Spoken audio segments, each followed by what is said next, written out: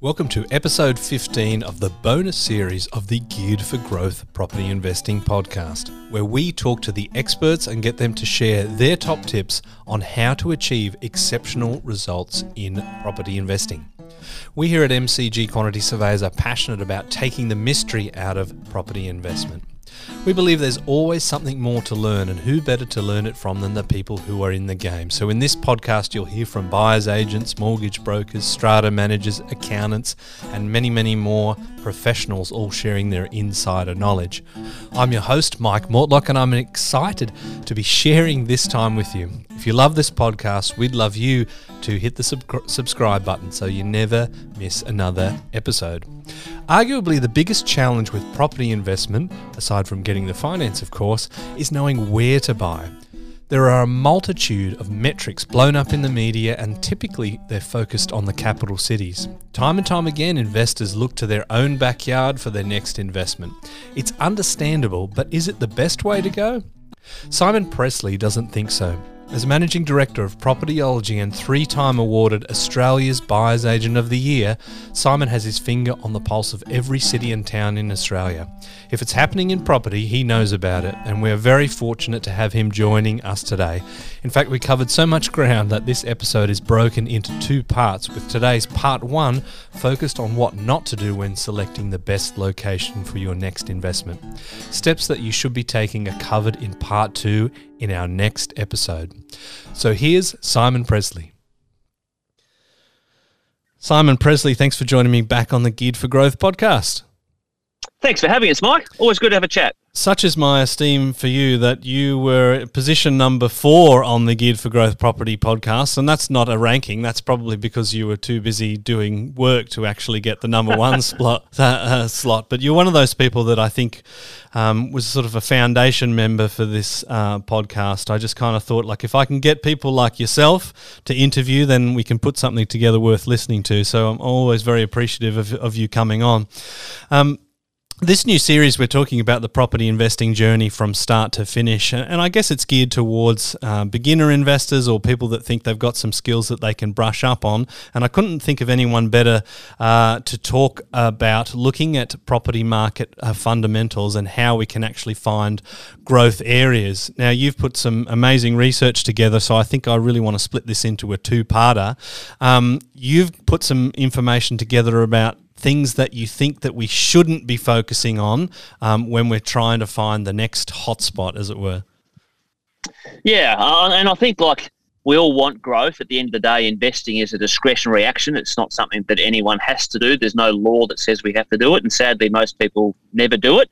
But those who do it, the objective is to invest whatever amount of money into an asset in the hope that that asset is worth a lot more in years to come. So that's growth. But to me, growth is about a series of really important decisions. It's not one decision. It's not just, how do you find a hotspot? Not that that's by any means easy. When we'll elaborate on that in this, maybe in part 2. But it's more to just where to invest. I think there's a lot of things that people need to be conscious of not to do, and some things to do. And some of the things that I feel strongly about probably contradict what a lot of people in broader society think of. I've always argued, Mike, that most property investors, whilst they don't realise it, they know more about the share market than they do about property markets. It's not possible to know what one doesn't know, but because we all live in a property, whether we own it or we rent it, it's very easy, it's human nature for people to feel like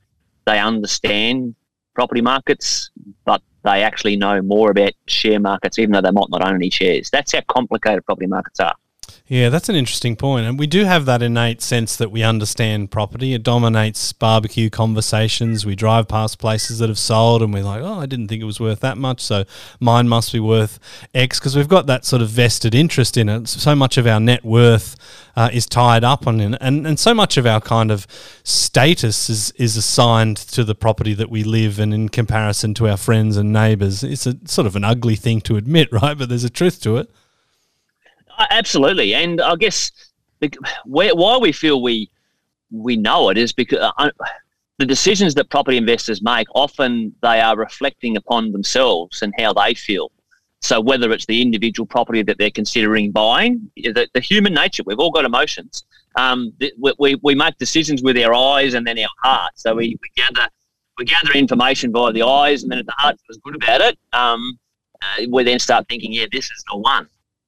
But conversely, we look at something next door and it might not look as nice, and the eye says to the heart, this is not the one. But that's a highly subjective process, and we need to be very, very pragmatic when it comes to making what really is a financial decision, not an emotional decision. But most property investment decisions, including those who might have bought umpteen investment properties, are heavily influenced by their own personal bias and emotion. An overwhelming majority of property investors will only ever consider buying a property in their hometown. I mean, you have a think about that. That's like the share investor who might work for, I don't know, name a public listed company, work for Qantas, and they want to invest in their future and prefer shares over property.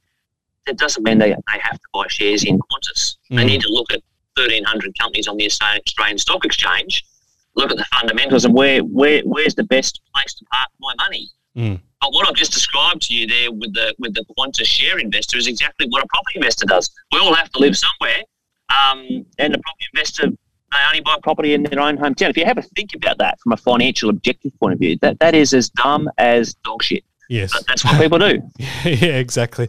Now, I guess we can talk about the limitations of knowledge and almost we've almost got a philosophical epistemology sort of podcast about to take fruit. But I guess we use science because human beings are flawed, right? We might have a hypothesis and we can take objective things to test whether it's true or not. And there is science to property markets, and I think that's sort of tied into the name propertyology, right? It's the science of property markets. So there are some objective things that we can look at that will correlate to market movements, right? And the focus of this podcast, I guess, is the don'ts. And the first one is not putting all your eggs in the one basket. So you're talking about people investing around the corner from where they live, right?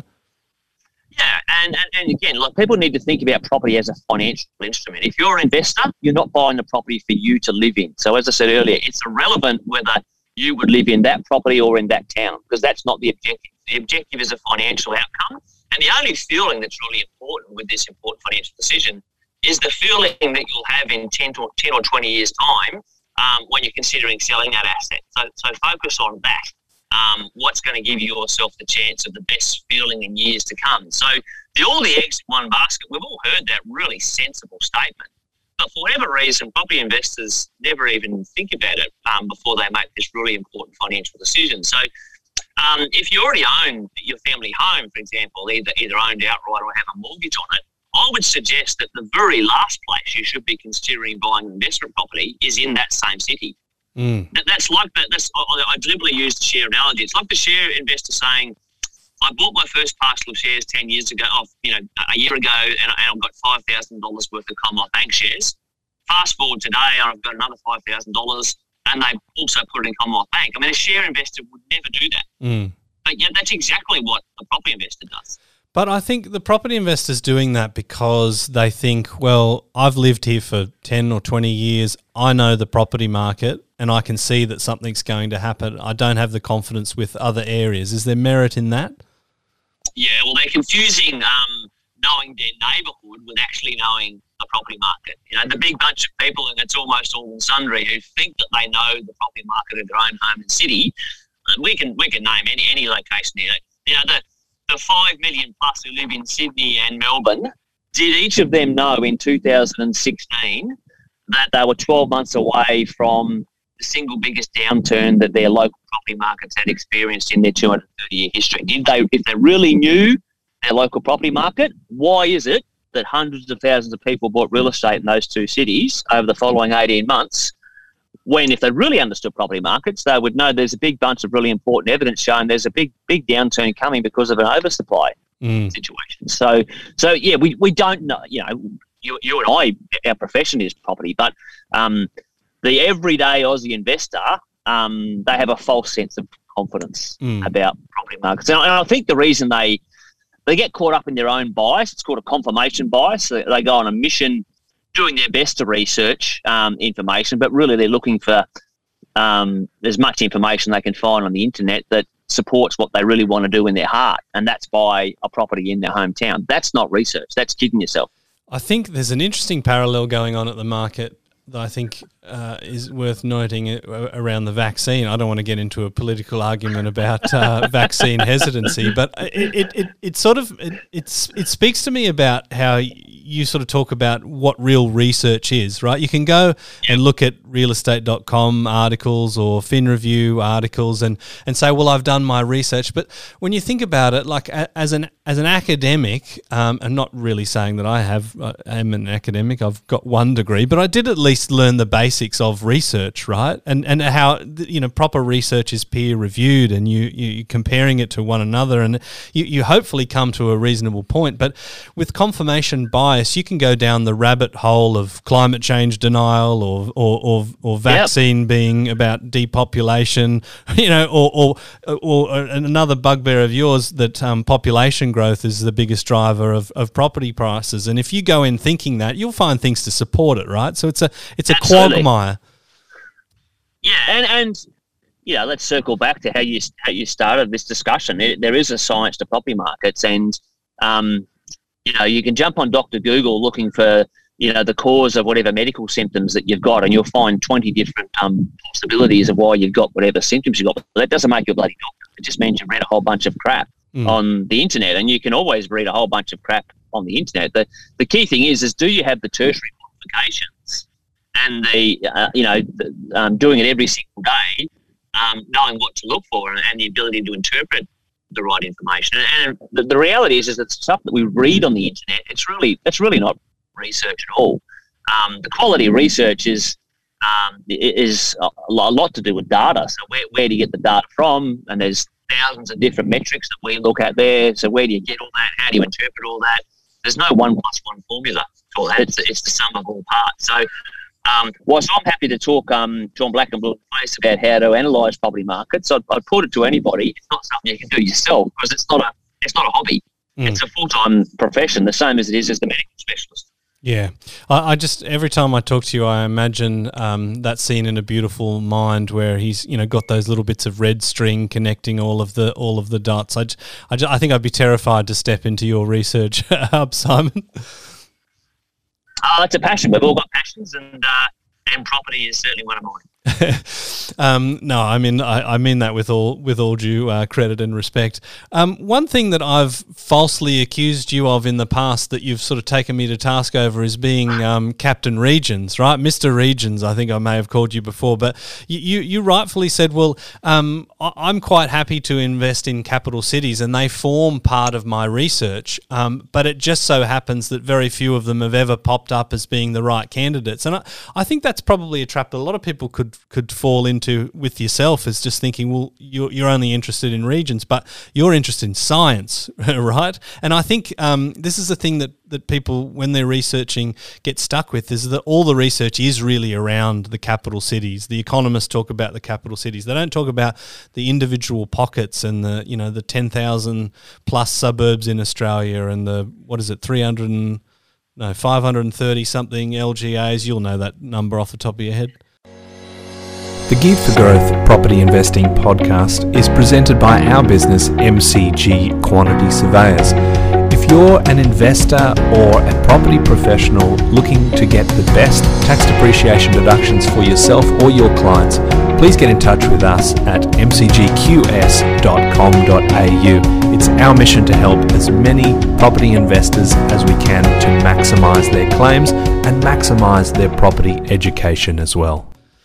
150 LGAs. Yes, it's something I've gained an appreciation for, Mike, over the years, that there does seem to be this strong perception out there that propertyology only invests in regions. I'm not unhappy with that claim. I love regional Australia, not just from a property market perspective, but as an Australian citizen, this is a beautiful, diverse country. And there's very few parts of Australia that I haven't been to, either to live or work or invest. But what I'm interested in as a full-time property investor, the objective is doing the best that I can for me, for my family, and for my clients. And anything in life, the starting base one for doing the best that one can begins by reviewing objectively 100% of your options. Now, as a property investor, 100% of our options is 8 capital cities and 200 individual regional towns and cities. So my objective every single day is to objectively analyse all of those. We write so much about regional Australia, I guess partly because there's 200 of them. There are only 8 capital cities. So I haven't created, that imbalance. That's just that is what it is. There's always so much more to regional Australia, and they're all very, very different. We've also been very, very proactive over the years, recognising there's a big void in Australian real estate that no one ever comments on unless there's a blood on the street story. And I think that's why a lot of people who perhaps have spent most, if not all their life living in a capital city, they never consider investing in a regional location because they just think regional means bad, or that there's no growth, or that there's risky. And that's come from, what they've been exposed to over their life, which is mostly a bunch of crap. I'm just as open-minded to capital cities and regions, but because there are so many regions, Mike, that in almost every single year, the best investment opportunities will be among those 200 locations, the regional ones, not among the 8. And I'm going to do a little teaser into part 2 of this podcast where we talk about the do's rather than the don'ts. And one of the things that you talk about as being a big driver of property prices is affordability, right? And you're going to find that a lot more in the regions than the capital cities. But, I'm keeping that as a teaser. We're not going to talk about that. We're going to talk about a metric that you think is a don't to chase. Don't chase population growth. Now, it seems to make sense that more people move to an area, then there's more demand for the houses. So why doesn't this work, and why do you have so much bloody evidence to prove that it doesn't? I love evidence, and we're all wired, the way we are. Don't ask me why, Mike, but I value evidence. I suppose that, an earlier version of Simon Presley, I was as guilty as everybody else, not just with property market myths, but broader society myths. And the wives' tales that the masses talk about, I guess if someone else doesn't produce some evidence, you just believe what everyone else believes. But progressively, in my early 20s, you stumble across an element of fact that contradicts what you'd hung on to be true, and you think, oh, that must be an anomaly. But the innate urge of me is then to seek clarification. Is this an anomaly, or is it actually factually correct, and there's something more I need to learn from it? So a long time ago, I was as guilty as everyone else, thinking that property price growth was all about chasing the population growth, until I stumbled across a statistic which created some curiosity. And many years later, had literally studied Australian real estate history and realised there is zero correlation between population growth rates and property prices. At a logical level, it makes sense. But the problem with that is what it implies is that human beings are not humans, that they are robots, that we are all one and the same. So we all like the same thing. We all earn the same income. And, of course, we know that that's not the case. And it also implies that every property is the same, which we know is not true. There are houses, there are apartments, there are really nice ones, there are really ugly ones. So there's not an equation that sort of says property price growth is a formula of taking the population growth and then subtracting the number of dwellings, and then you've got your answer. It's not like that. I'd love to share with your listeners some quirky facts to really highlight there is no correlation. Please. So this is talking the last decade, ending June 2020, comparing the rates of population growth in some nominated cities compared to their change in median house price over the same period of time. So we have a look at Brisbane. Brisbane had a 22% increase in its population growth over the last decade, which is the second highest, only behind Melbourne, of the capital cities in the last decade. But Brisbane's median house price increased by only 19% across that entire 10-year period of time. Apartment prices did not grow at all, and a big chunk of investors buy apartments. So they've had zero growth across an entire decade in Australia's third biggest city. In that same period of time, a tiny little regional community called Burnie, coincidentally also starting with B, its population declined, only by a little bit, only by 2%, but there was less people living in Burnie at the end of the decade than the start of the decade, but yet its median house price increased by more than Brisbane. Right. Now, fact. Now, that's not an anomaly. You think, that's just a one-off, because there's always anomalies with data. Place called Goulburn, not that far from Canberra, regional part of New South Wales. Median house price over the last decade increased by 112%, more than every single capital city, yet its population growth was an increase of 12%. Very much middle of the road. Perth had a higher rate of population growth than Sydney over the last decade, but yet the median house price declined by 10% across the entire 10-year period of time. Now, that's just 3 or 4 stats. There are literally thousands of them, for those who just sort of think, they're just furfies. The biggest stat is what's happening right now. We are 2 years into the second biggest property boom in Australia's 230-year history. That's a fact.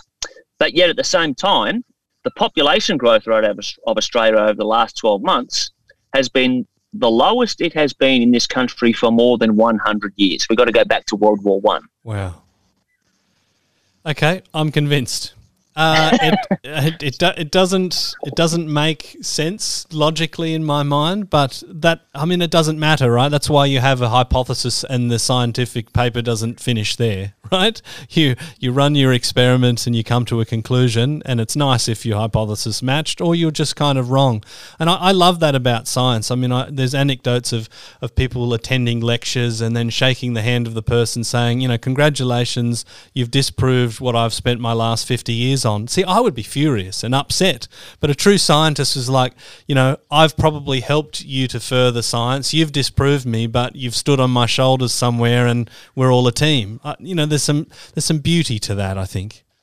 Yeah, well, and what I'd like listeners to take out of those facts there is, when you think you're doing research, if you're focusing on the population growth theory, you are wasting your time. You are setting yourself up for mediocrity, because it doesn't influence things. Take it from someone whose entire professional reputation is based on this stuff, and where we choose to invest each and every year, we don't care about the rates of population growth. We'll share, to satisfy our clients' curiosity, what the rates of population growth were in a chosen location, but it has no bearing at all on our decision to actually invest there, because the evidence says it doesn't matter.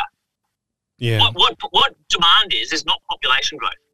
We all have demand for housing, and where the economists of the world always stuff the equation up is they think that housing demand is a measurement of population growth rate. It's not, because we are not all the same.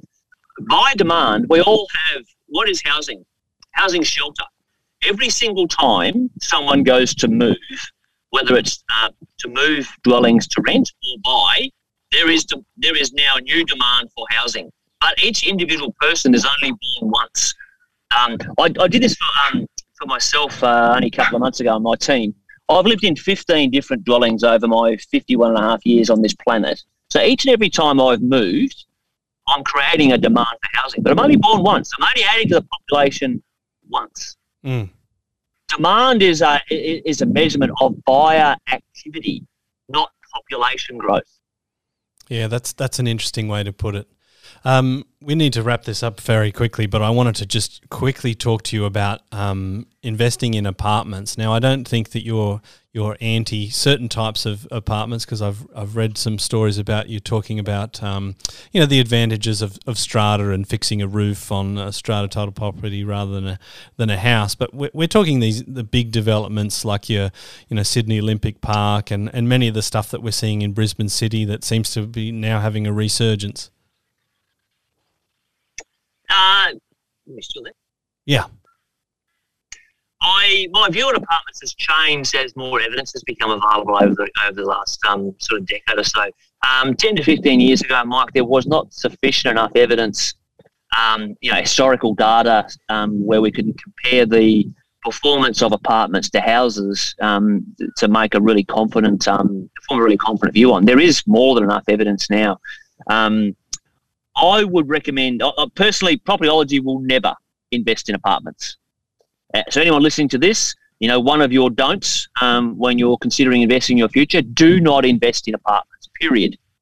There is more than enough evidence now, and this is pre-COVID. COVID's made made demand for apartments fall even more. There is more than enough proof out there. This is not opinion. There's more than enough proof out there that the rates of growth of a typical apartment compared to a typical house in any location in Australia other than one, which is Hobart, is a huge gap.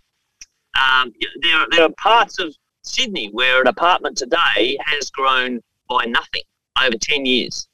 There are large parts of Melbourne where the typical apartment has only seen between 5% and 25% growth over the last decade, when Melbourne's median house price has grown by about 90%. I mentioned earlier, apartments in Brisbane today, at best, are worth the same as what someone paid for them 10 years ago. That's at best. There are a big bunch of apartments that, and I'm talking standard stuff, not luxury stuff. The luxury stuff's even worse.